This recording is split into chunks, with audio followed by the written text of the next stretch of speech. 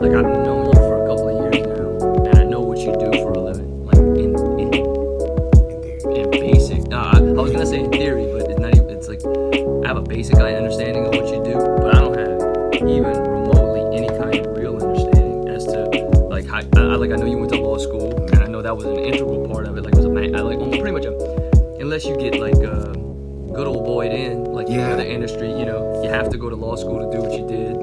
And but now that you're out of the law school part, it's the thing. It's like, you know, it's like if you were a sports agent, everybody wants your job. Or it's like if you're a talent agent, everybody wants your job. Like, oh man, I want to hang out with the actors and go to the Golden Globes, that sort of thing.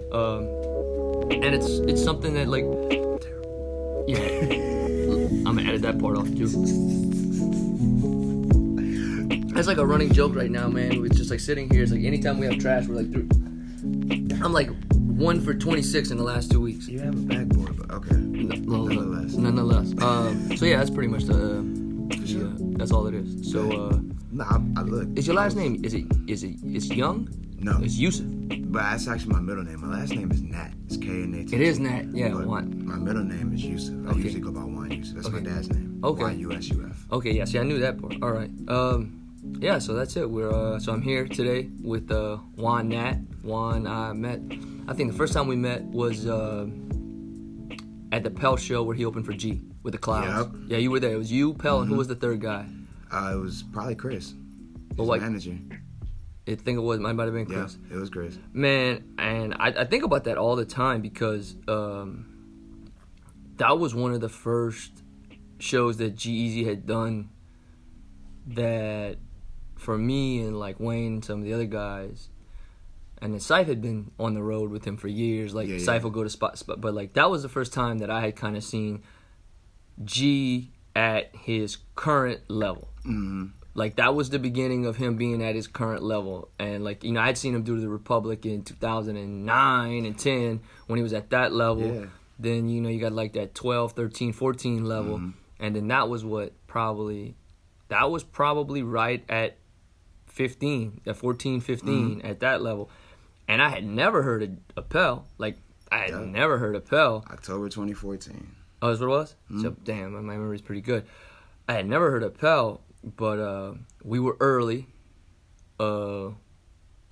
We caught you guys setting up, and I just remember being in the green room thinking, man, who is this fucking black kid with these cotton fucking clouds? I was like, what? I was like, I like, admittedly, I was just like, what the fuck you think he's going? It took like, so long to build them clouds, bro. I'm like, what's he think he's? I'm like, man, okay, like whatever, bro. But like, I respect your the set design, and then like Jared just blew me the fuck away, man. Like shit, he gets up there with the MP. Was it MP? Yeah, it was the MPC, and just like pump and.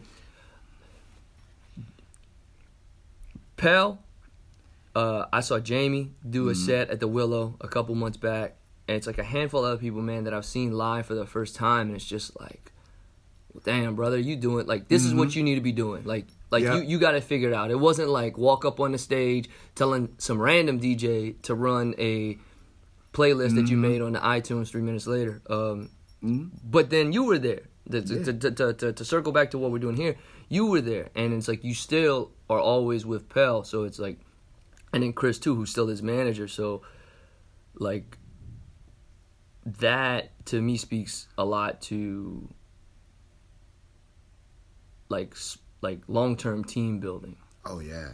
So it's like, you know, I've done enough talking, like, you know, tell me, you know, I guess not tell me, I don't know, man. Just start from the beginning. I guess. As like, far as like, who are you, and like, how do we get here? Oh goodness. Well, I'm just a kid from Uptown. I'm from New York? Yeah, I'm from Holly Grove. My grandma raised me. My parents, they weren't really around. I still have a great relationship with both my parents, but my dad's mom raised me. Neither of my parents graduated from high school, so my grandma was like, no, we're about to do something completely different. So she sent me to Country Day when I was like 6. So I went to Country Day for 10 years. That's where I met Jared. That's where I met Christoph Anderson, who was Jeezy's like first like main producer. Like we were all in the elementary school band together. I remember. So, where's Christoph at now? Christoph is in LA doing everything. Like, he has like a group that he's doing called Joan. Like, it's him and some other guy, and they're like he makes the beats and the guy sings. And of course, he's still doing production for G and other people and things like that. Christoph is the man. Christoph is truly the man. But that's how honestly we all met. Damn, bro, you went to Country Day? Second grade Country Day. Fuck. Christoph was in room 6. Jared was in room 2 or room 5. I was in room 1. Damn, all in the same grade. You went to Country Day? Fuck, man, you got that good education, bro. It was hella straight. But the thing is, like, I was smart before I got to Country Day. Yeah. I learned how to read when I was like 3 years old. And when I got out of the little kindergarten where I was at, it was a little nursery school, my mom sent me to Newman. And at first, Newman wasn't trying to accept me because they thought I was too young, because I'm like a year younger from my grade. Like, okay. I was trying to start there when I was like 4 years old or something. And I went there, and they were like, okay, we'll keep him here for a second. We'll see how it goes. Mm-hmm. And it went well, but my cousin went to Country Day. She was like, he's at Newman. No. So they took me out of Newman and put me in Country Day, and the rest was history. Until around like junior year, I got kicked out because this kid called me something that he shouldn't have called me, and I choked him out, and it was man, I bounced back though. It was all good. Yeah. What'd you finish? Looking back on it, was the best thing that ever happened to me, because I ended up going to Lusher. I finished at Lusher. Okay. The college counselor at Lusher is the one who introduced me to the place where I went to college at. It's called Morehouse College. It's in Atlanta. It's a historically black college. It's all male. It's right next to Spelman College, which is all female, and across the street from Clark Atlanta University, which is like co-ed but 70% female. So it's like you're going to an all-boys school, but there's nothing but girls surrounding, and you can cross-register at all the other different schools. So like, I took Spanish at Spelman, and I was the only guy in the class, and there was girls taking classes at Morehouse and stuff. So it was all just one little big, little black area. Oh yeah, man. It's called the Atlanta University Center. But I didn't know that existed until I went to Lusher. Country, they didn't tell me nothing about that. My guy at Lusher told me about it. I applied, got in with a presidential scholarship, and that was it. I wanted to go to Columbia, but they ain't give me no money. So in New York, right? Yep. Man, Wayne always talks about that Atlanta University Center. Yeah. I mean, I got put onto it by like TV and movies. Yeah. Yeah. But yeah, I saw your track pants. You got your Morehouse tracks on today. Yeah, man. No, it's tight, man. I have a. And this is gonna sound like pandering a little bit, but I have a ton of respect for HBCUs, because they, even though like every couple of years, it seems like there's a controversy with one, but they're still HBCUs, yeah. and they've remained that way, and they do welcome in they welcome in minorities, who because it's a majority black school, but like I have friends who went to law school at Southern, and I have and who are not black, and they enjoy it, and I think that's good for people. Like I think. Yeah. Because it seems like a lot nowadays, like when you run, like you talk about that Country Day incident, yeah. Right? And I get what you're saying with the context of it. Man, to think that way at that age, that's probably a taught behavior. Exactly. Like. And since then, these guys have grown up, and we've become friends, and we talk about things now. Yeah. But I understand that at that age, you're just emulating what you see. So if that's what you see at home, if that's the hidden truth, it's gonna come out through you before it's gonna come out through your parent. Yeah. So. Yeah, it's exactly, because like you literally might have been one of like how many black kids were at Country Day at that time? I mean, in my class we had like 4 or 5, maybe. Like in the whole high school, 15. So it's like, with the exception of when they leave their neighborhoods, which are predominantly one way. We're like the only black kids they know. Us and the black kids that go to Newman and St. Martin's and the other, yeah. And then those, just to be honest, from the outside looking in, especially like the kids who are getting to go to Newman, St. Martin's, Country Day, they're the comfortable black kids, and they're getting afforded, even if they're coming from a situation where like you're being raised by your grandparents, you are like the home life that's propelling you on this trajectory. It's probably not the same home life that's propelling, let's say, the random urban, like I just say, inner city urban youth that they're running into. So it's like they look at you, they see they're resonating that with just whatever they can.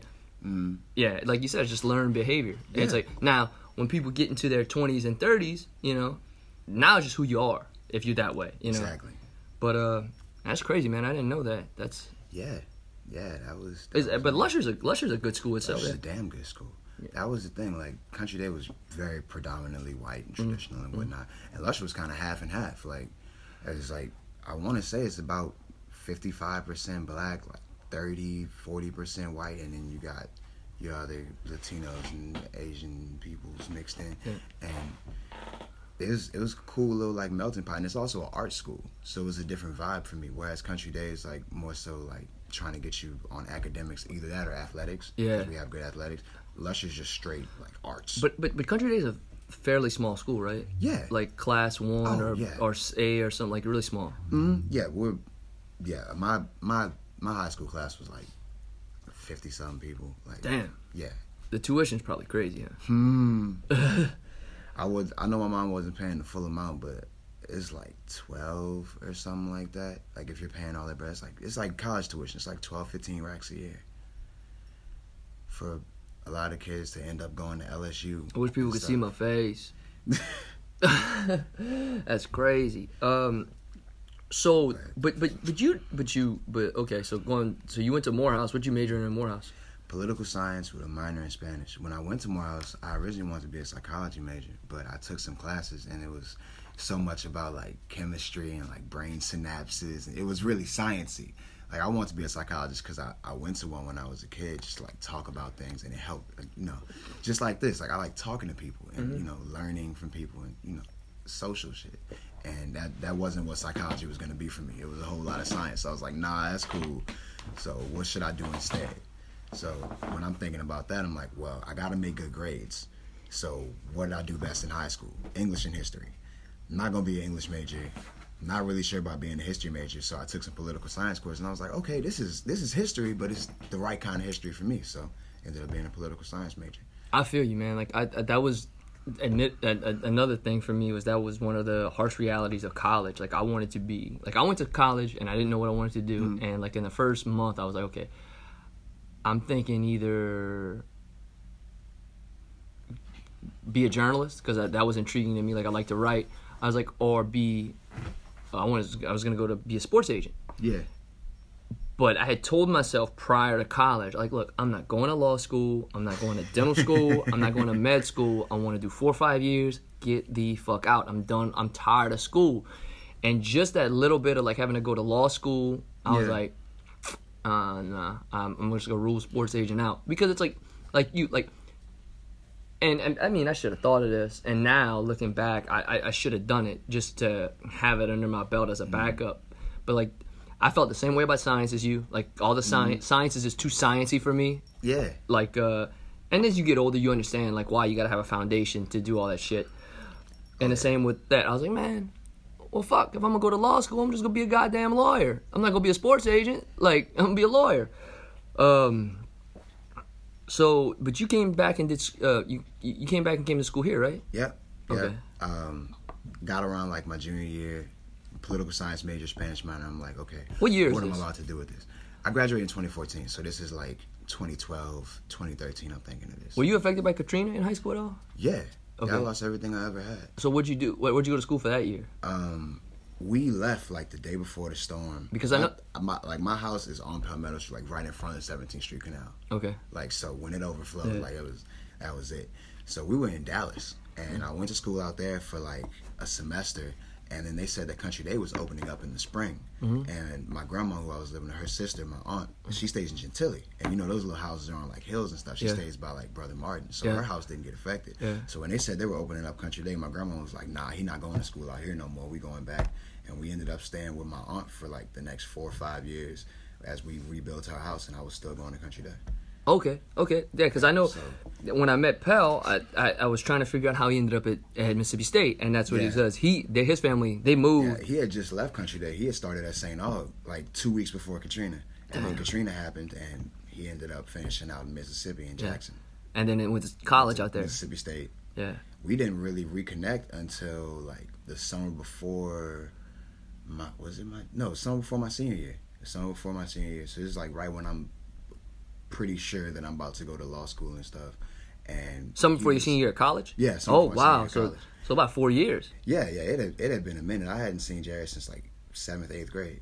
Damn. Like, I mean, I think we had talked on the internet or something, but I hadn't seen him. So he hits me up and he's like, yo, I'm in town, like, you trying to hang out? So he came and picked me up from the house and he's like, yo, you know I'm rapping now and stuff. So we sitting on the backside of my block in his Honda Element and he starts playing me the tunes and I'm like, hold up, pause, wait. You're actually really, really good at this shit. And you're different and your sound is positive. Like, I'm thinking there's nothing but positive shit, man. I'm like, wait, fuck. He's the man. Yeah. So then we go to Cajun Seafood underneath the bridge on Claiborne and we're getting something to eat. And we're sitting there still listening to some tunes talking. And this man gets a phone call from Leor Cohen. Like, ex-president of Def Jam. Like, this is summer 2013. Okay, so summer 2013. You are in...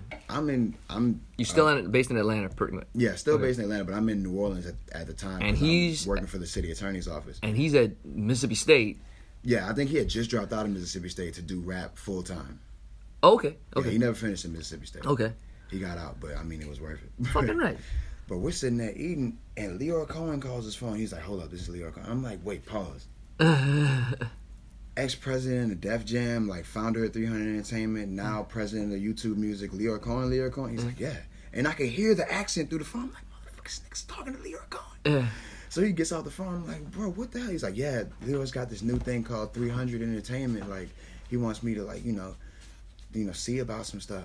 And this is the beginning of 300, like not the 300 that we know now, Young Thug, Migos, Yachty, all those guys. Yeah, this is the very, very beginning. Yeah. So Leo was trying to get Pell with that, but eventually, you know, it didn't work out because Pell, he was really just starting, so he couldn't command the type of, you know, deal that he wanted to command. He would just have to take whatever Leo was trying to give him, and that wasn't about to happen. Which just shows that Leo Cohen's on his shit, you know? On his shit, because he knew about Pell. Way, like if he was talking to him in summer 2013, that means he probably found out about him in winter 2012 or something like that. Yeah. And I didn't know he was rapping in winter 2012. I knew he was. I know him since I was 6. And then it's like, this is 2013, so we're talking real, like, Instagram isn't really an influencer thing really yet. You know. Yeah, Twitter's still like really big at that time. I'm trying to think of how music's being distributed. Like SoundCloud wasn't what it was. Oh no, this is like the very, very beginning of that stream. I'm trying to think of how he would have heard his music. Very, very. Somebody got it. That's crazy, man. I have no idea how, but somebody got it to him, and it was at that moment, like before, like when we were sitting on my block listening to music, I took it seriously. But when that happened, I was like, all right, bet. Because when I was thinking about going to law school, I wanted to go to Tulane because Tulane's the best school for sports law. I was thinking about being a sports agent. Everybody, like, if you can't play ball, yeah, it's like, but you know a whole bunch of ball players. Yeah, and you just want to be as close. And it's like it seems like a fun thing to do while you're a young professional. It does. And then I got to law school and I figured out that sports law is all about federal arbitration and antitrust law, and it is boring as hell. Because it's big business. I had no desire to do it, and at that point Pell was blowing up even higher and higher. So I was like, you know what, we're doing what I love to do, because I've been a musician my whole life. I love music, like, but I just never thought that, you know, I would be able to make a living in music, because I ain't know nobody in music like that, like outside of New Orleans, like who's making something happen, you know, unless it's jazz or something like that. It wasn't gonna work, and I wasn't doing jazz or bounce music. So so what, you went to Loyola or Tulane Law? Tulane. Okay. Yeah. And you just graduated last year. Okay. May 20th, 2017, got out, and June 1st, I was in New York working for a label. But you were kind of working on the music thing behind it, like, all throughout college, right? Ever since that day, summer before senior year, when Jared and I met up, it's been like I'm a member of the team. Like it was him and Chris starting out, like going everywhere, just him and Chris. Chris sending all the emails, him sending emails, trying to get places and things like that. Then I came along and started helping out a little bit, you know, just going to different shows, just trying to help in any way that I possibly could and just learn. Like, I remember when he was mastering his first album, Floating While Dreaming, he called me in the middle of the night. Like, I was writing a paper. This is like right before I graduated from college. And I woke up my girl at the time. We went to the studio, and he was asking me things, and I'm just giving pointers like, oh, well, this sounds good, or maybe you should do something different with this, not knowing that that's laying the foundation for what I'm doing right now at 25. Like, that's A&R work. Like, you go in there with the artists, and when they're unsure about something, you give some clarity. If you think something doesn't sound right, you bring it up. Like, and you don't be a yes man. You give your honest opinion, and you state your facts, and it is what it is. Either he goes with it or he doesn't. But that's what really taught me, you know, how to do that. And then going forward, once I came back home and started at Tulane, he was living in the city for maybe close to about 8 to 10 months and recording like every day. So I go to class like my 1L year, and I get out and I'm going to pick up Jared and we're going to the studio. And I'm sitting in there listening to him make music. We went all of 0017 with Jay Jones, who I went to preschool with, like with Skip and Wop and Reem and all those other guys, and they're just making music. And I'm sitting there, you know, studying my law stuff, but I'm also learning the process of how to be in the studio, how to make music, what sounds good, what's somebody's creative process like what works and what doesn't work. Like, should we have 3 bottles of Hennessy in the studio, or should we just come with water?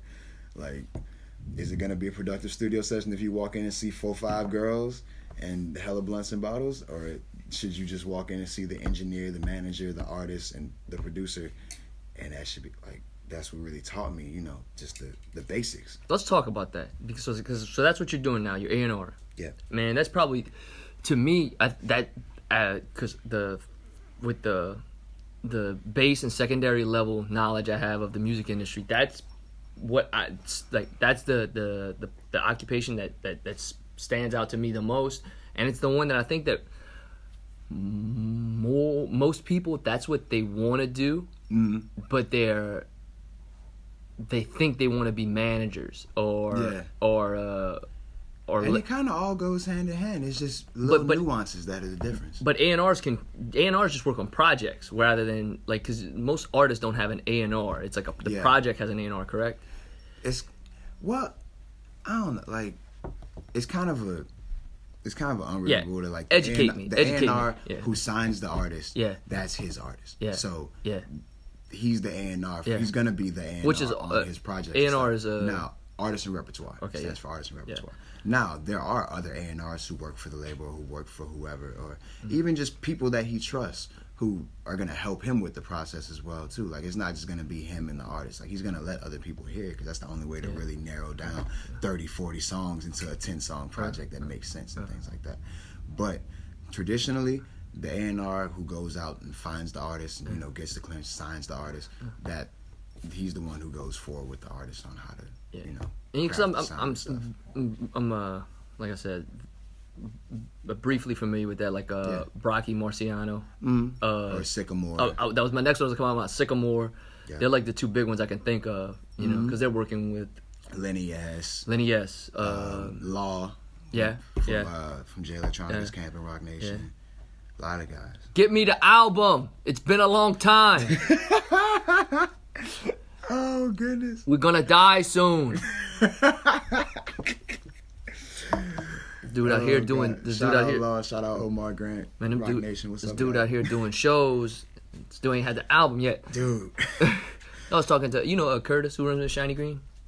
He'd be with them sometimes. Yeah. I know exactly. That's what I was telling Curtis the Thursday before Buku Fest, and he was like, "Yeah, I'm about to go meet up with Law and Jay and all them." I'm like, how is this dude doing shows? He got a 7-show. I saw his little flyer. He got like a 7-show run. Because people still want it. It's like his shows are something mythical, man. It's like, well, yeah, it's because he's really he's on some Dalai Lama shit. Props to him, because he's really following that blueprint of, like, this is how I'm gonna do it, and this is the only way I'm gonna do it. And when it's ready, it's ready. But until then, that's what you get. And then I'm gonna He very much of a Jay-Z approach. Yeah, it makes sense why he signed The Rock. You know, very much of a Jay-Z approach. Yeah, because Jay was gonna sign him, but Jay wasn't gonna pressure him to. Because Jay knows why he signed him. Because he's the mythical, oh my God, this album, it's there. We know it's out there. Yeah. Can you get it? And the only way to keep that myth up is to not drop the album. So, fucking right, man. Fucking right. I ain't mad at him. He could drop the album and fuck everything up. Wow, you're right. You're right. For real. Like, what if... After all this time, hypothetically, if he drops that album and it's not the shit, that's why Dre's never going to drop Detox. Dre dropped that Compton album and it was great.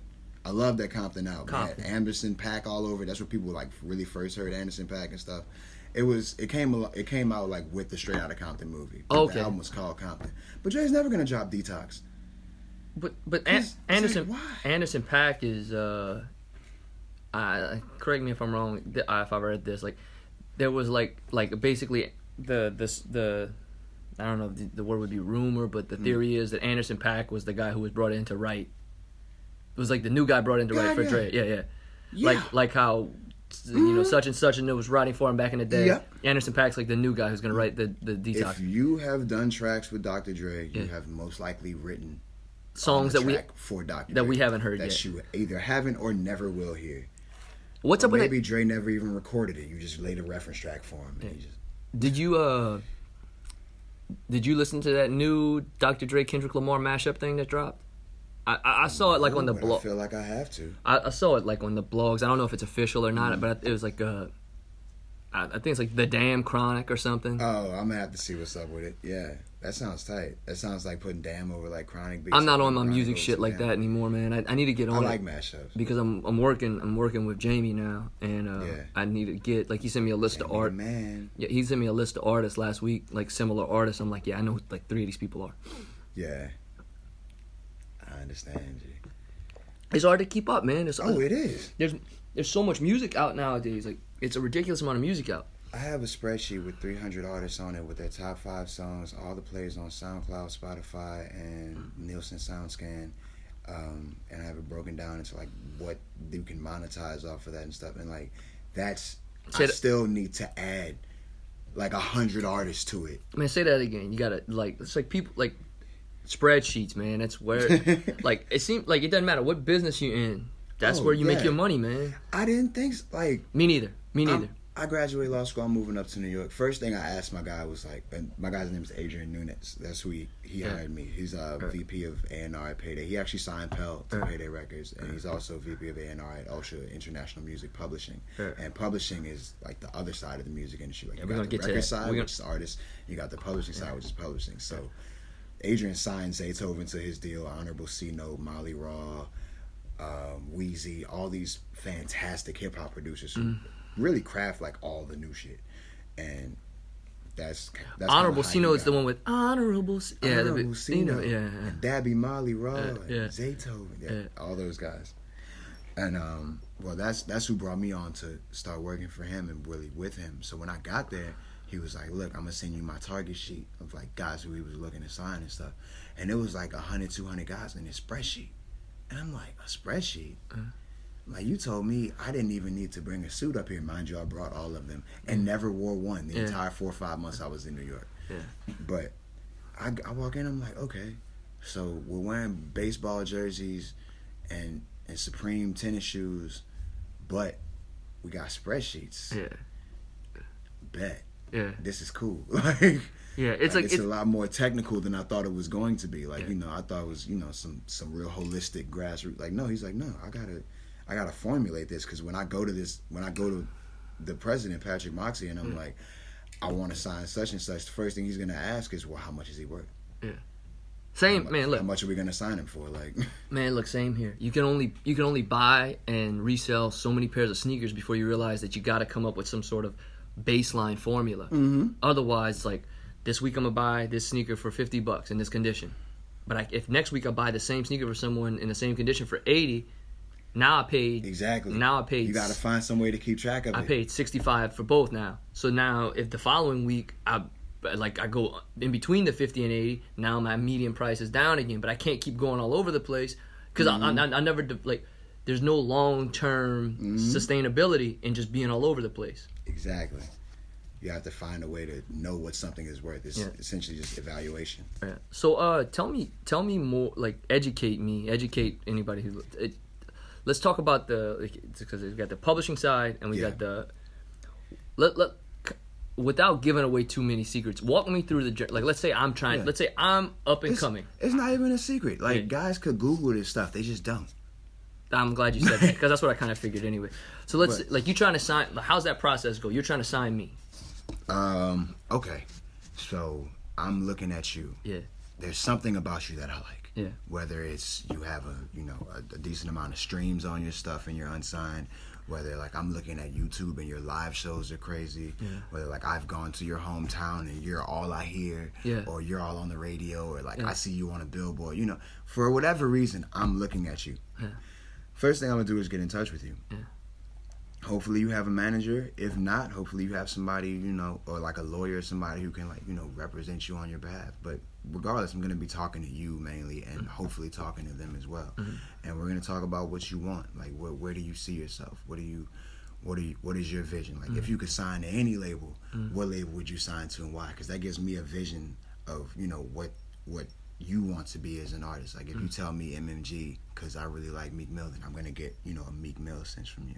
If you tell me, oh, I want to sign with Jay-Z because I want to be the biggest rapper ever, I want to be a mogul, I want to do everything, then that, you know, I want to get an idea of what you want versus what I want. And then if we can come to if I feel like we're compatible, like even before like we do all that, we're probably doing this in the studio. Like, I'm gonna go meet you in your element. I want to see how you work. Like, I want to see, you know, your work ethic, your drive. Like, what type of beats you pick, what engineer you work with, what type of studios you like going to. Like, am I gonna have to bring my strap to the studio and leave it in the car, or are we gonna go somewhere professional? Like, I'm just getting a feel for you totally as an artist. And then once, like, you know, I feel comfortable with that and you feel comfortable with me, then we can start talking about, okay, well, look, if we're gonna do a deal, what type of deal would you want? You want, like, you know, most of my deals, like, well, not most, I try to structure all my deals with options, because that's where kind of the music industry started failing maybe about 10 years ago. They had a whole bunch of artists who they signed for a whole bunch of years or a whole bunch of projects. And that's all well and good when the projects are selling. But if I sign you to 5 albums and the first 2 go stupid and the third one flops on his face, I'm in no rush to put out those last 2 albums. But you got me. But I got you. Yeah. And you can't record because you're in an exclusive recording agreement. You can't put out shit for somebody else. You can't get out of the. Well, I can record. Well, yeah, you can record, but we can't. You can't put it out yourself because it's ours, and we're not in a rush to put it out because you flop. So then you get artists at an impasse, and it's like, damn, it's not good for nobody. The record label is just sitting here holding on to this artist that doesn't want to be here anymore because you're not dropping his shit, and the artist is stuck not being able to put his stuff out, and buzz is going down, and like, you already had a project that flopped, so now your buzz is going down and down more so because. Give me an example of a guy in that situation right now. Right now, hell, Rich Homie just got out of that situation. That's how Rich Homie wasn't, like, Rich Homie Quan was big as shit, and then he just stopped dropping music for like 2.5 years. He was trying to get out of his deal with Think It's a Game. It's got, they really go by like TIG, but when you hear that, but see, I thought that was so that wasn't his label. No, Think It's a Game is actually really a clothing store, or like a clothing like type of thing. It's like if Union Street or like Sushi had a record label. But it just so happened that they sound like, yo, Rich Homie. Like, they have YF and Lucci now. Like, they're still doing their thing. Yeah. See, I'm familiar with them, but, like, I was always under the impression that Think It's a Game was kind of like... I thought Think It's a Game was a producer.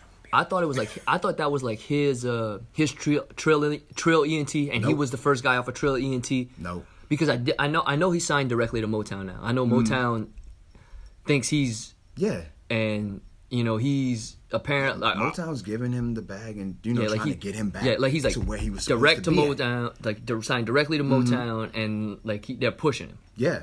I heard somebody told me last week that they heard his new album is insane. Yeah, it's great. Okay. I've heard some cuts off of it. Like when I was in Atlanta working with Ultra, because he was doing a lot with Zaytoven. I've heard some of his stuff. He has great music, but he couldn't drop anything because he was at an impasse with his record label. He wanted to get out of the deal. They didn't want to let him out of the deal. So they either had to go to court or he bought himself out of the deal or whatever it was to get him out. Because he owed 1 or 2 more albums and he didn't want to drop them on TIG. So whatever they had, if they paid him up front for all of those albums, which they probably did, then he had to pay back what was due for the last 2 albums. Whereas if with the way that I structured my deals, like, say I sign you for those 5 albums, but they're all options. Like, all you really have to give me at signing is the initial product, which is either an EP or an album or whatever it is. It's like a sports deal. Like, Team exactly. Team option at the end of the year. You give me this. We wanted to do well. That's why I signed you for a 1+3 or a 1+4 or whatever. We wanted to do well. When it does well, then we pick up the option album, which has a higher advance, and we pay you that advance, then you give us that. That does well, we pick up the next option album, higher advance. rinse and repeat until one of them doesn't do well, or you don't want to be here, or we don't want you anymore, or whatever happens to make the relationship break down, and we don't pick up the option. Then you can go, we can go. Nobody's worse for wear. So, and I've been perpetuating this theory to people. So let me clarify if I'm right or not right now. In essence, all the label's doing when they quote unquote sign you is giving you a small business loan. Yep. To put out an LL, essentially like an LP or an EP, which would just be like my first album LLC. Bingo. And then it's like you put it out. This business that you just opened, this one album, makes back. Let's say you give me a $50,000 advance. I got to make the 50 back for you guys. Then we start profit sharing. Exactly. Okay. Yes. That's exactly how it works.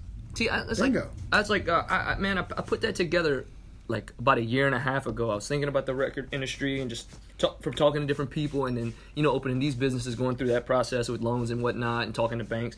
And I was like, man, I'm really just like, it just sounds like the label is just basically giving out loans to people that they believe. I was like, it's a small business loan. Yeah. Now, the only difference is, and this is the next thing I want to get into, because this is the part that I don't understand, that I want to get some better understanding on, and I think it seems like most young musicians, period, don't get this, is publishing. Yeah. Which is where the residual long-term money comes from. So explain publishing to me. Publishing, every artist gets publishing, whether you're a rapper, whether you're a producer. Like, if you make music, you get publishing. As long as you... Well, yeah, as long as you don't sell it to somebody. Like, if you sell somebody, you're publishing, they get your publishing. But it's automatically generated at the time that you make the song. Like, you don't have to file for it or anything. Okay, I didn't know that. Most you have to do is really make something that's called a split sheet. Okay. That confirms, like, how much of a percentage that everybody that was on the track owns. So every song is split in half. Producer, artist. Yeah. Person who made the beat, the track, or whatever, and the guy who's singing or spitting lyrics. Wrote the lyrical content. Mm-hmm. Yeah. So, and when you add other people to the mix, it gets split alongside of those halves. So, like, if I'm an artist and I put a feature on my song, if he does half the work, like he does half the hooks, half the verses, then he gets half of my 50%. Yeah. He doesn't get part of the producer's 50%, but he gets half of my 50%. Just like same as a producer. You bring a co-producer on, he gets 25%, you get 25%, or whatever y'all negotiate based upon, how much work was done. After that, it's, well, on the artist side, if you've been given it, well, really on both sides, if you've been given an advance by a company for a beat or for a song or whatever, the company's gonna make back what they put out on the advance, and then you go into what you call profit sharing. And that's really what publishing is. It was when you collect the royalties on it. Now, even after the record company makes back their advance, they're still gonna bring in a percentage of the record to them. But that's when you start making your, you start getting your percentage of the royalties as soon as they recoup. That's what it's called, recoupment. Yeah. Once they recoup on their advance. Now, as far as like the technicalities of it, it's all called publishing. Yeah. But on the artist side, we typically call it royalties, and on the producer side, we typically just call it publishing. Now, producer deals work similar to artist deals, but differently, because producers are evaluated on, of course, what they've made and also what you think that they're capable of making in the future. So, like, if I want to, like, if I'm looking at Lil Uzi 2 years ago, and I know I probably can't sign Lil Uzi to a deal because Lil Uzi's calm down. Lil Uzi's with DJ Drama and Generation Now and all of them. If I hear this one producer making all his stuff, Molly Raw. No, we good. And the little drop, that be Molly Raw. Yeah. If I know I can't sign Uzi, I can make damn near as much money trying to sign Molly to a publishing deal, because I know that if Uzi's gonna blow up, Molly's gonna blow up right along with Uzi. So say you give Uzi, I don't know, they give him $1 million advance or whatever for his first album or his first 2 albums or whatever. Come on the back end, you can pay Molly Raw like a $250,000 advance, and you're gonna earn less of a percentage after recoupment from Molly, because you're not doing that much to like push the record or whatnot. But you'll get a percentage because your job as a publisher is to go out and collect the money that's generated on his side, because the record company's not gonna pay him. The record company's like the record company is going to pay his publisher, and his publisher is going to pay him. If it makes any sense to me. So who is it publisher be? Like, okay. So the artist who has a song or whatever has a record deal. That record company gets first dibs on the song. Yeah. To make back the advance that they paid the artist and the advance they paid the producer. Yeah.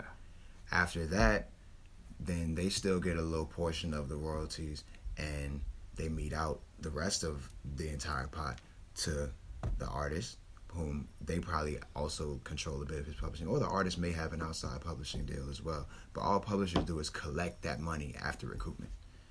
That's what their job is. Boy, this shit is vicious. Yeah, and but it's not just their job to collect the money. A publisher's job is also like syncs and stuff like that. So to reach out to TV series and advertisements and getting the music getting the music places where they're gonna pay way more for it than like you're gonna make off of streaming and stuff. So like when Jared did that Samsung commercial, that's a sync. Yeah. Like they paid the record company like $1 million or something, or whatever they paid them X and X amount of dollars to use the song in the Samsung Galaxy commercial, and that went along to recouping the advance that Jared was put out for the song and for his deal and whatnot. Okay, so let's do a hypothetical. Let's say artist A gets a spot in a 30-second AT&T ad, right? And so say AT&T pays $500,000 for the song. Yep. So the $500,000 goes to the label, right? Yep. And then run it explain give me so like the $500,000 goes to the label. Now, that's the thing. The $500,000 goes to the label, but it all depends. Like how much the label keeps, all depends on how much the advance was that they gave to the artist. Okay, let's say they gave we are at $500,000 for the song. Let's say they gave him a $50,000 advance. They gave him a $50,000 advance. Then he's already recouped, and the label's going to keep the first $50,000. Okay, but what if he's already recouped 25? Then the label's going to keep 25? No. Okay, they're if he's already recouped 25, then once you bring in this 500, the label's going to keep another 15 to get back that. Well, my bad, 25. No, they're gonna. They're gonna keep 25 because you said 50. Yeah, the label's gonna keep 25. Okay, so now we got 475,000. So where's that go? Does that go to the publisher? The label gets a percentage of it. Because they're the ones who put the song out and did all the extra shit. And outside of that percentage, the rest gets sent to the publisher for the producer and the publisher for the artist. Okay. Now, a lot of times the label, like you sign a label deal and you also sign a publishing deal with that label. So a lot of times it's just all in one house. So the label will just pay the artist out of, like, the label will publish the artist. Mm-hmm. So they'll just pay him directly. But typically the producer isn't signed with every record label that they're putting out a song with. So the record label sends those payments over to the producer's publisher, who's also doing a job and trying to get the music out there and, get the beat on first take or whatever and shit like that. And they send it to the publisher. The publisher takes a cut of whatever, they charge for collecting all the money from places and things like that, and then they pay the artist. What are some prominent publishing companies that are not? Sony ATV is the biggest music publishing company in the world. I mean, publishing companies also own like catalogs. That's really the main thing that they do. Is they own people's catalogs, whether they're dead or alive. So Sony ATV is like Sony ATV was already the biggest music publishing company in the world, but after they acquired the Jackson Estates, like 43 or 47% of the Sony ATV catalog, then they really became the biggest music publishing company in the world. Because when Michael Jackson died, he owned like 47% of Sony ATV's whole catalog. So you had like the Beatles, John Lennon, Elton John, Mike shit, James Brown shit, like whole Mahalia Jackson shit. Like I'm on a phone call with him tomorrow behind the Mahalia Jackson estate and trying to use some of her catalog in a film that's coming up. So that's really the main thing that they do. So you got like your Sony ATVs, you got Ultra Music Publishing, you got Cobalt, you got Universal International Music Publishing. All right, cool. So chances are, if you sign to any of the Universal labels, they're gonna try to get you to publish with Universal. Yeah. If you sign to Sony, they're gonna try and get you to publish with Sony. And the smaller labels, maybe they'll try and get you better deals with smaller publishing companies. Exactly. Okay, that's cool. That makes sense. So I mean. So I have a better understanding now that you've explained it. Publishing is it's a word that's used for too many things sometimes. Like it sounds like it.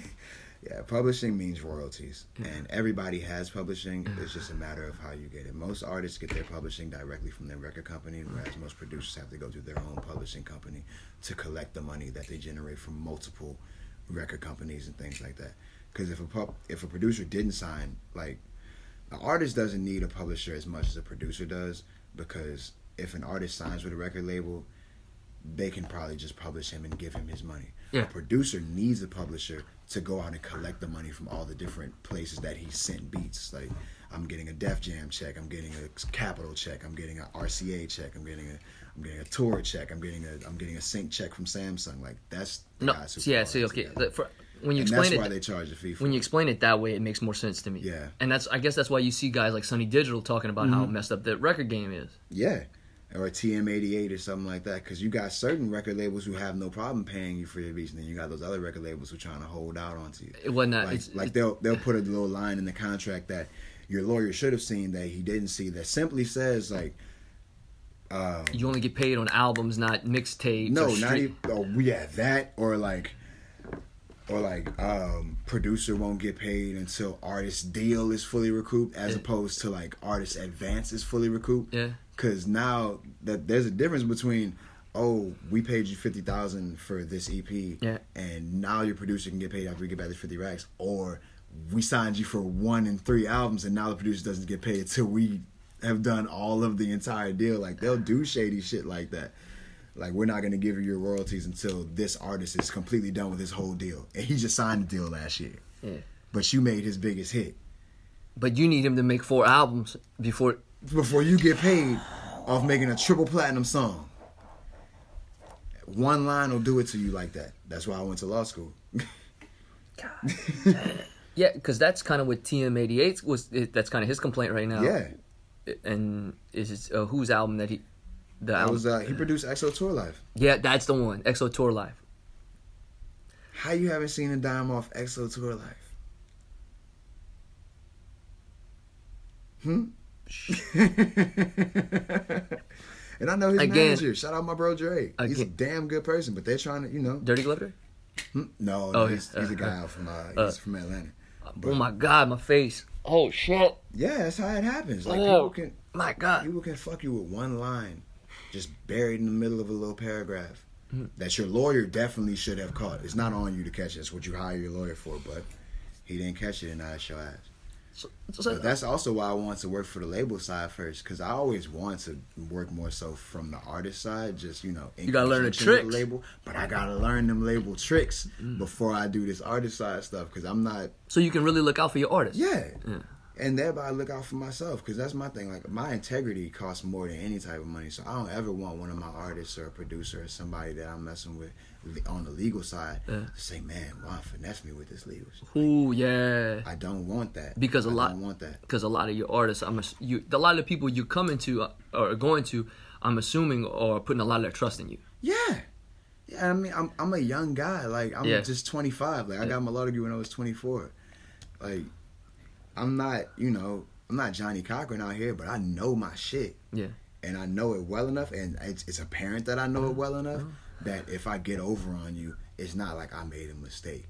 Like, you're going to know that I got over on you. Or that, at least that's what you're going to think, because I'm qualified. Like, I'm supposed to know what I'm doing. So if I do you bad, that means I meant to do it. Yeah. So I'm not trying to go out like that.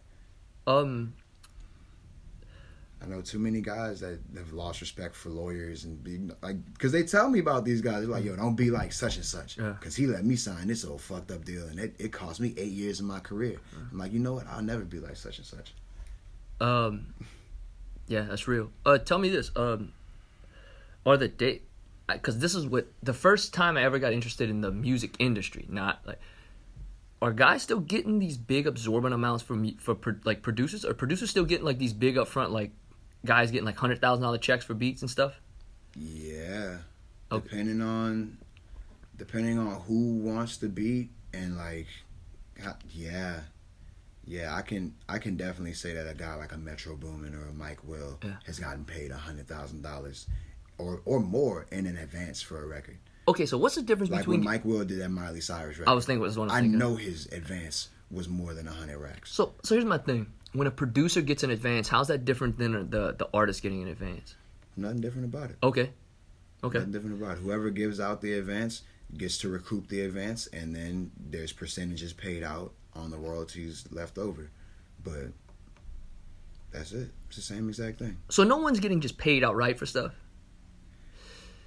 I mean, you got your Chance the Rappers of the world. Yeah, okay, explain that. Like when you're independent, you're not paying yourself in advance. Like, you're putting your own shit out. So when it comes back, you're getting 100%. Like Nipsey. Yeah. All money in, no money out. Exactly. Yeah, okay, yeah. Like, that's why a lot of guys don't take like small deals. Like, if you try to get a guy who's worth $100,000 for a $20,000 advance, it's not gonna make sense to him. It's like, yeah, I could take this $20,000 and put something out, but I could also take my own $20,000 and put something out and make back all the money, instead of you making back the first $20,000 and then giving me 75% for like the next 10 years. Like, forget all that. I'm gonna just do it. That's why these advances sometimes are going higher and higher, because these little guys are coming up with so much more money now that it just doesn't make sense for them to take $25,000-$30,000 for an album. Like, man, I could put that in my own shit and then drive my price up, and then you gotta give me $150. Like, but that's what it is. It's about betting on yourself. That's what Pell did.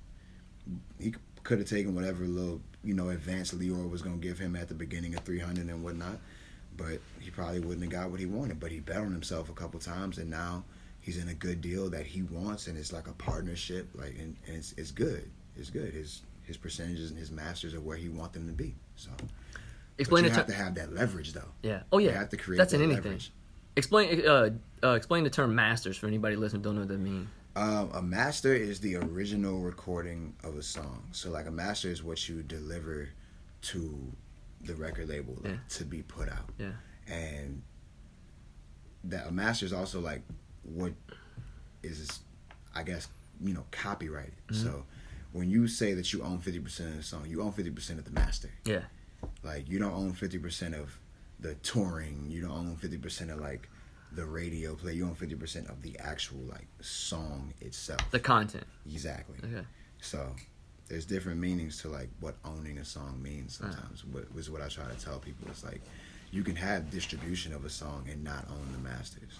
Like, there's record labels out here right now, like, they gave somebody an advance, they're pushing the song, they're gonna make money off of it, but they don't own the masters. But there's also a lot of guys out here who, are signing deals and they're making a lot of money off the deal, but they don't own the masters.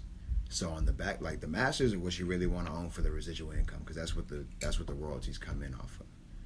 So, like, whoever owns the master to what's the song? If you own the master, you control it. Black Skinhead is probably making a ton of money, because that's been in so many. That was in that. Yeah. Was in an AT&T commercial. Mm-hmm. Right after he put the song out and said he wasn't gonna do, like, that was, to me, that was one of the most ironic moments ever. Kanye's putting out this not for sale album, and then literally the next week, the lead single is in a fucking commercial. Of course it is. Yeah. Still gotta make money. Yeah. And then it was in the Wolf of Wall Street trailer. Yeah. Yeah. Like, it was in like 4 things in that following year, and I'm like, man, you getting paid off of this. It's like when he said Life of Pablo was never going to be on Apple Music, and then 3 weeks later it was on Apple Music. Yeah. After everybody then went and paid for their Tidal subscription. He got sued for that too. I think they had to settle out of court, because that's a legitimate claim.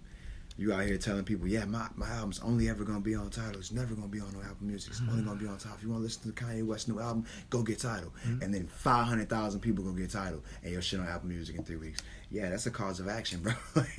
You got to pay somebody. That's crazy, man. I love Kanye, but boy, all over the place. It's the price of genius. I guess, man. That's a good way to put it. So besides Jared, are there any artists you're working with right now that you like really high on? Oh yeah. I love my little guy Nino Calvin. Nyko Bands is fantastic. I like Chucky Branch. I like Malik 95. Yeah. I like my guy Retro out of Atlanta. A lot of people haven't really heard of him. He's kind of new. Yeah. Asada Jones on a singing R&B tip. She is amazing. James has told me about her. Fantastic voice. I mean, out of this world. Just, oh man. Who else? Who else? Jamie. Yeah. Look, man, you mentioned Nico and Nino. I really like Nino a lot. I think Nino is Nino's poised. He's our best. He's in New Orleans. He's our best bet for our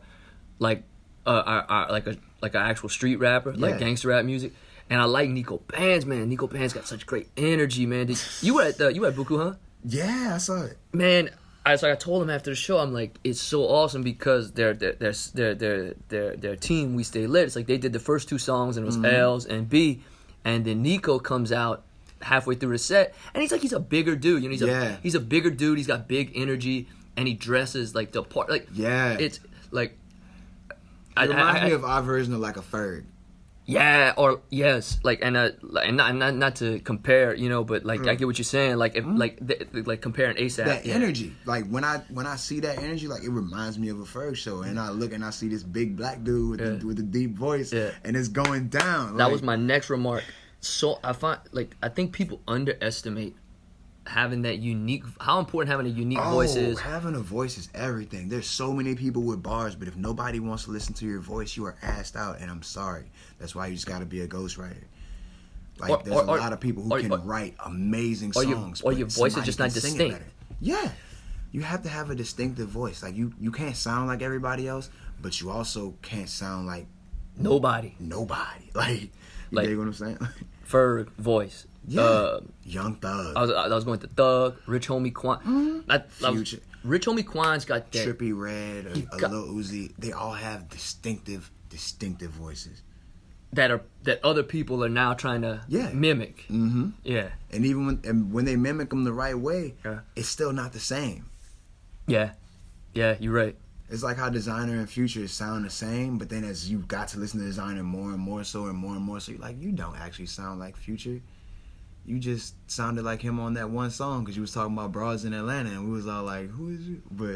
And Future was Future was like literally peaking at that time. Exactly, Future was peaking at so that time. That's all you heard. Him having another hit song would have made sense. But now you look at it, it's like y'all are completely different. But you have to have that distinctive voice. You have to. Same thing with producers. You have to have a sound. Like I don't know what it is, but it just like we're in the era of the producer tag. Like if you have a hot beat, find some girl to say your name or some guy or some distorted voice. Make yourself a little tag, because that's how people are gonna know you. Like if you make fire beats, like that can get you like hearing the right producer tag at the front of a song will make people listen to it. That's why so many artists are going out paying $20,000, $25,000 just so you can hear Metro Boomin want some more on the front of their song, because this is gonna make you just start listening to it. Yeah. Like before you listen to something that doesn't have a tag on it. Like if I open a track I've never heard and I hear that be Marley Raw, I'm gonna sit there. I'm gonna listen to the first minute just to see where that beat is going and see where somebody's going, because I know Molly makes fantastic beats. What's his big? Is it he or she? Oh, he. What's his Molly's. He's Uzi's main producer. He produced like Money Got Longer, Speed Got Loud. I'm trying to. So he has a tag at the beginning of that song. Mm-hmm. That be Molly Raw. I gotta re-listen. I've never heard it. Mm-hmm. Or any of those guys, like an honorable C note at the beginning of. See, I've heard that one. I've heard the TM88. Their thing is the 808 Mafia. And then they also have that distortion that they put in everything. Yeah, I know exactly what you're talking about. And Tarantino and those guys. Yeah, yep. Southside. Yeah. But that'll go a long way to getting your track heard. I tell guys that all the time. So what's like if I'm listening to this, right? What's your advice to me? Like I'm on the other end, like hanging on every word right now, because this is what I'm trying to do. I'm either trying to be you, or I'm trying to get signed by you. What's your tidbits of advice? Get out there, and by get out there, I mean like be on the scene. Like if you gotta open up for somebody, open up for some. Like if you're an artist, open up for people. Like because the easiest way to get a fan is you being there in person. A DJ can spin your song 1,000,000 times, but if somebody sees you perform your song and they like it, that's how you create a fan. And even more so than that, like go to other people's shows, get influence from other people, be nice to your peers, like foster constructive relationships. Don't beef for no reason. Don't just hate. Like just Even if they're completely different from you and you don't like their music at all, just find a way to coexist, things like that. Go to seminars, go to conferences, go to panel discussions. Talk to people in different roles in the music industry. Like if you're an artist, there's no reason you can't have a conversation with a lawyer or an A&R or an executive or somebody in press or somebody in marketing. They can all teach you something about how to get where you got to go. Like you have to really take it like 24/7, 365, eat, sleep, and breathe this shit. Because there's less spots in the rap game than there are in the NBA, than there are in the NFL, the MLB, the NHL. I really think about it. Like you got 32 teams in the NFL, 53-man rosters. So by 1,500 guys getting paid minimum $80,000 a year. There are not 32 record labels that you want to sign to as a rapper. Yeah, right. And if there were 32, they don't have 53 roster spots. And so that's how you got to think about it. And if they did, they're not giving you $80,000 that you don't owe back. And there's way more people that can rap than can go to the NBA or the NFL. Like, you know you're not about to go to the NBA when you end up 5'11".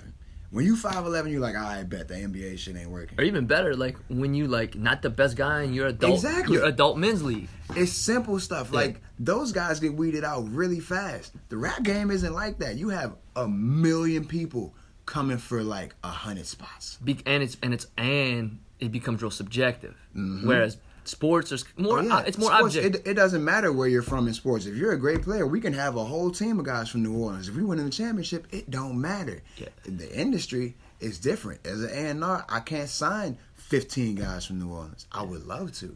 That's why I really want to be like somewhat of an independent A&R, so I can get people from different places and put them in different spots. Like I want to sign somebody to an RCA and sign somebody else to an MMG and sign somebody else to an Interscope and things like that.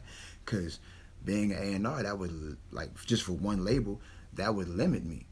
Like, I can't sign everybody who I want. So if there's only room, like for Atlanta right now, Atlanta has the most available roster spots in the game. Everybody can sign somebody from Atlanta right now, and it won't be looked at that bad. But if there's like you can't if there's 2 or 3 guys popping out of Baton Rouge, you can't go sign 7 other guys from Baton Rouge. Like it's not gonna work. Like certain times, like there's a cap on how many hot people can be out at one place at one time, and because of market, that'll bite you. It's like you have to care. I mean, not just care about creating content, but like care about the business of it. You have to create content in a smart way.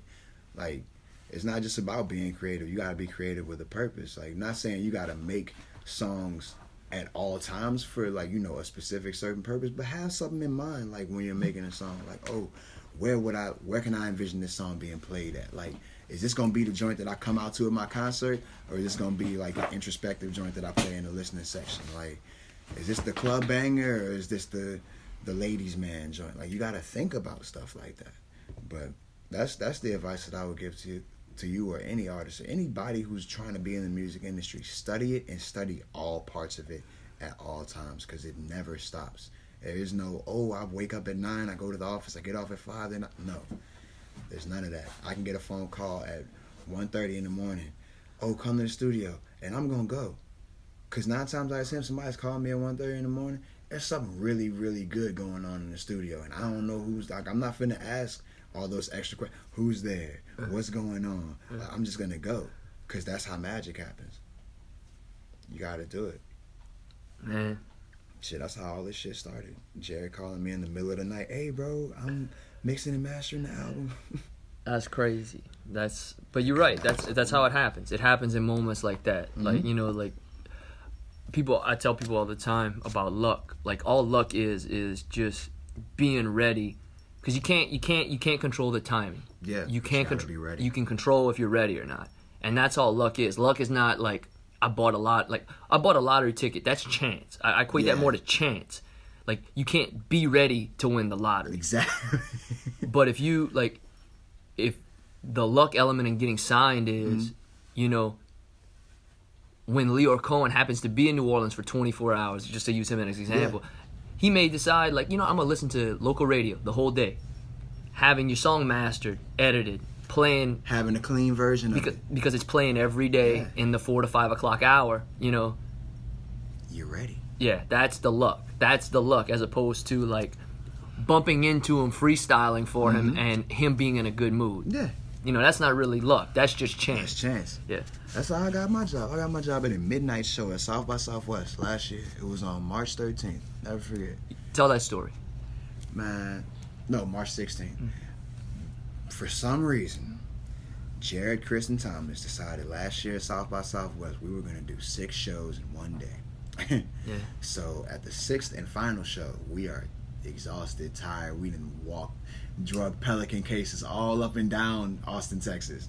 So it's midnight, and I see this young, like, Latino-looking guy who's Adrian Nunez now. I know him now. And this old white guy, like, well, he's not old. He's 51. Let me stop. But, like, older-looking white guy with all silver hair. And, of course, he stands out because he's, like, 6'2", and he has all white hair. And it's a hip-hop show at South by Southwest in the middle of the night. So Jared's performing, and Adrian comes over and starts talking to me. He's like, yo, what's up, bro? Like, I see you with Pell. Like, what do you do? I'm like, yo, I'm in law school. Yo, I'm about to get out. Like, you know, I'm trying to do, you know, some music law shit. I'm just not sure exactly like how I'm gonna go about it. He's like, bro, I'm a lawyer and I'm an A&R. Like, what's good? Like, what you like?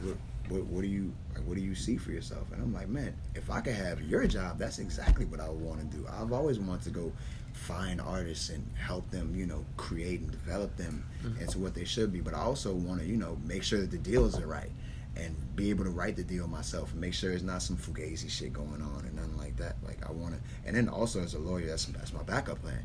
If music doesn't work out, I can go do corporate real estate and still not be broke. Yeah, that's a good point. That's a fucking solid point. So he sends over Patrick, and at the time, I didn't even know who Patrick was. Like, I just know that Adrian's a lawyer, and I don't know who he works for at the time. Like, I don't know none of this. So Patrick comes over, and we start talking about jazz. He starts talking to me about, like, New Orleans and the history, and he starts asking me about, like, you know, like, up-and-coming artists and, like, what I think about, like, the new wave of hip-hop and stuff. And eventually, he's just like, hey, you want to come work for us or something? And I'm like, well, who are y'all? Like, I don't even know who y'all are. Patrick's the president of Ultra Music and the executive vice president of dance at Sony. Man's 51 and worth like $95 million. And I had no idea who he was when I was talking to him. But that's luck. That's the white silver hair guy? Yeah. Okay, cool. But that's luck. Like you were saying. Yeah. I'm there. And you ready. I skipped a damn test I was supposed to take to go to South by Southwest. And I was ready. I was in the position that they needed me to be in. Because little did I know, they were there to sign Pell. Like, because Payday is a subsidiary of Ultra. They were there to sign him. They signed him like 3-4 days later. Like, this happened Saturday night. Pell was signed by Wednesday. And I had a job offer on the table for immediately after graduation. Just like that. I don't go to South by Southwest. That doesn't happen. Despite all the law school, all the nights in the studio, all the work I've been doing, if I'm not in the right place at the right time and ready, shit don't happen. Stay ready so you don't have to get ready. My man. Yeah. So that's really how that happened, and the rest was history. But that's the story, bro. You gotta. Yeah. That's why I say be there. Yeah. You gotta be out there. Like, you never know when you're gonna meet the person that changes your life. And when you're out there, don't be out there looking silly. Like, I wasn't going out to South by Southwest to play. Like, that was a 6 show that day. I could have been pilt, but I wasn't. You said something earlier about the bottles and the blunts in the studio, and it's like I've been in those sessions with friends. Not a slight to any of my friends if they hear this, but it's just like I never enjoyed that. Like people try to get me to go to the studio all the time, like late at night, and it's like I say I'm a little older, but I'm older than I was when I was going to the studio 5 years ago, and it's like, man, if it's just to sit around and smoke weed, like I'm not even here. I'm cool on that, like, cause it's like, yo, I don't need to be in a music studio at 2 a.m. smoking weed. Like, hell, I could just be smoking weed at my house. Exactly. You know, and especially because the studio, like, I have respect for the studio. You don't be walking in and out. You don't make a bunch of noise. And there's an engineer in here. Yeah. Like, there's somebody's money in here. Like, that's what I'm thinking. I'm like, yo, you paying money to come in here and play around. That's why I don't be doing free studios. Yeah. Where homies like, oh yeah, I'm just go with my homie, I'll be recording for free. I'm like, nah, I want to meet up with you when you paying for this, because that's when you're gonna try to get your money's worth out of this. And there's no slight, like, and it's not true, like, across the board. Like, I try and give guys their chance and, see what their work ethic is like. This, because there's some guys who they create bomb ass music, high and faded, and it's like a party atmosphere in the studio. But that's few and far between. You'll give guys some rope, but but when I see yourself hanging with it, like Yeah. when I see you hanging yourself with it, I'm not about to sit there and wait on you to hang me with it too. Like, Nah, man, I feel and that. I've done that to guys, like, and they, they felt a little type of way about it, but I had to talk to them. I'm like, look, don't call me to pull up at the studio at 1:30 in the morning, and it's all your homies and a whole bunch of girls, and they don't really know like, I can tell that this is just like the setup, like y'all just trying to run something, and I'm like, I know you want me to hear this track, but you could just send me this track, like bounce it down and send it to me. I don't want to come here and go to a party in the studio just to hear a track or just to watch you record or something like that.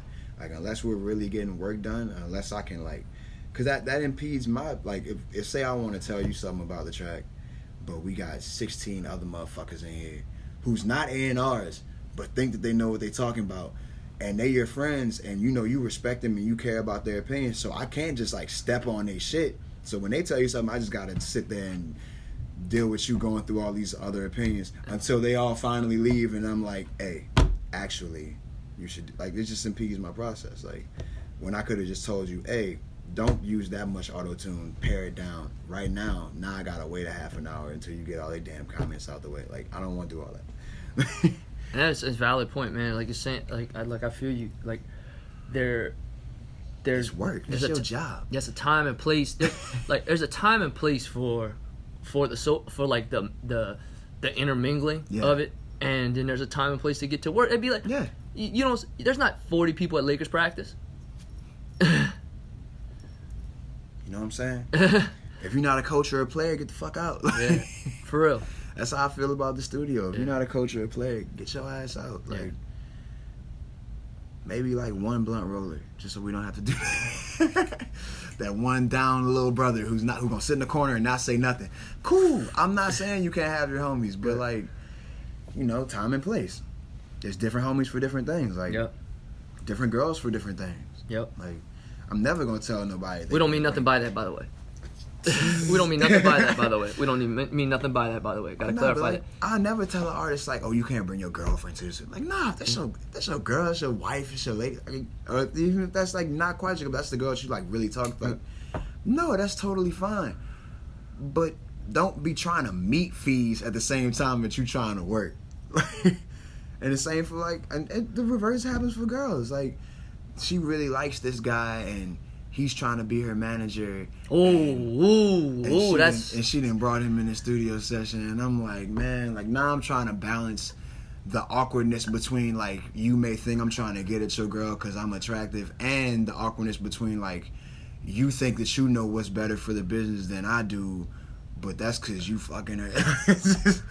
Like, I'm not. The flip side can happen too. You ever hear fussing with Ike Turner? There's the same reason you don't be dating the secretaries and shit at work. Like, it's the same reason. Like, it's work and it's pleasure. Like, there's boundaries, and you have to have the boundaries to it. Yeah. Must. Well, I appreciate you coming through, Juan, on such short notice, man. Like, this is, I think, ain't no thing. A lot of the. If you got some more questions, we could always do a part 2. Look, man. I'm definitely gonna have you and a couple of other guests I've had recently double back because the format of the podcast has changed a bit, and it's like it's kind of more of a, like, this is what I'm doing now, this is what I'm doing in the future. So I always want to circle back. Like, I want to circle back with Nesby Phipps, you, James. I got to get Pelt on here. Phipps the man. Shout out Phipps. Yeah, but it's just everybody's.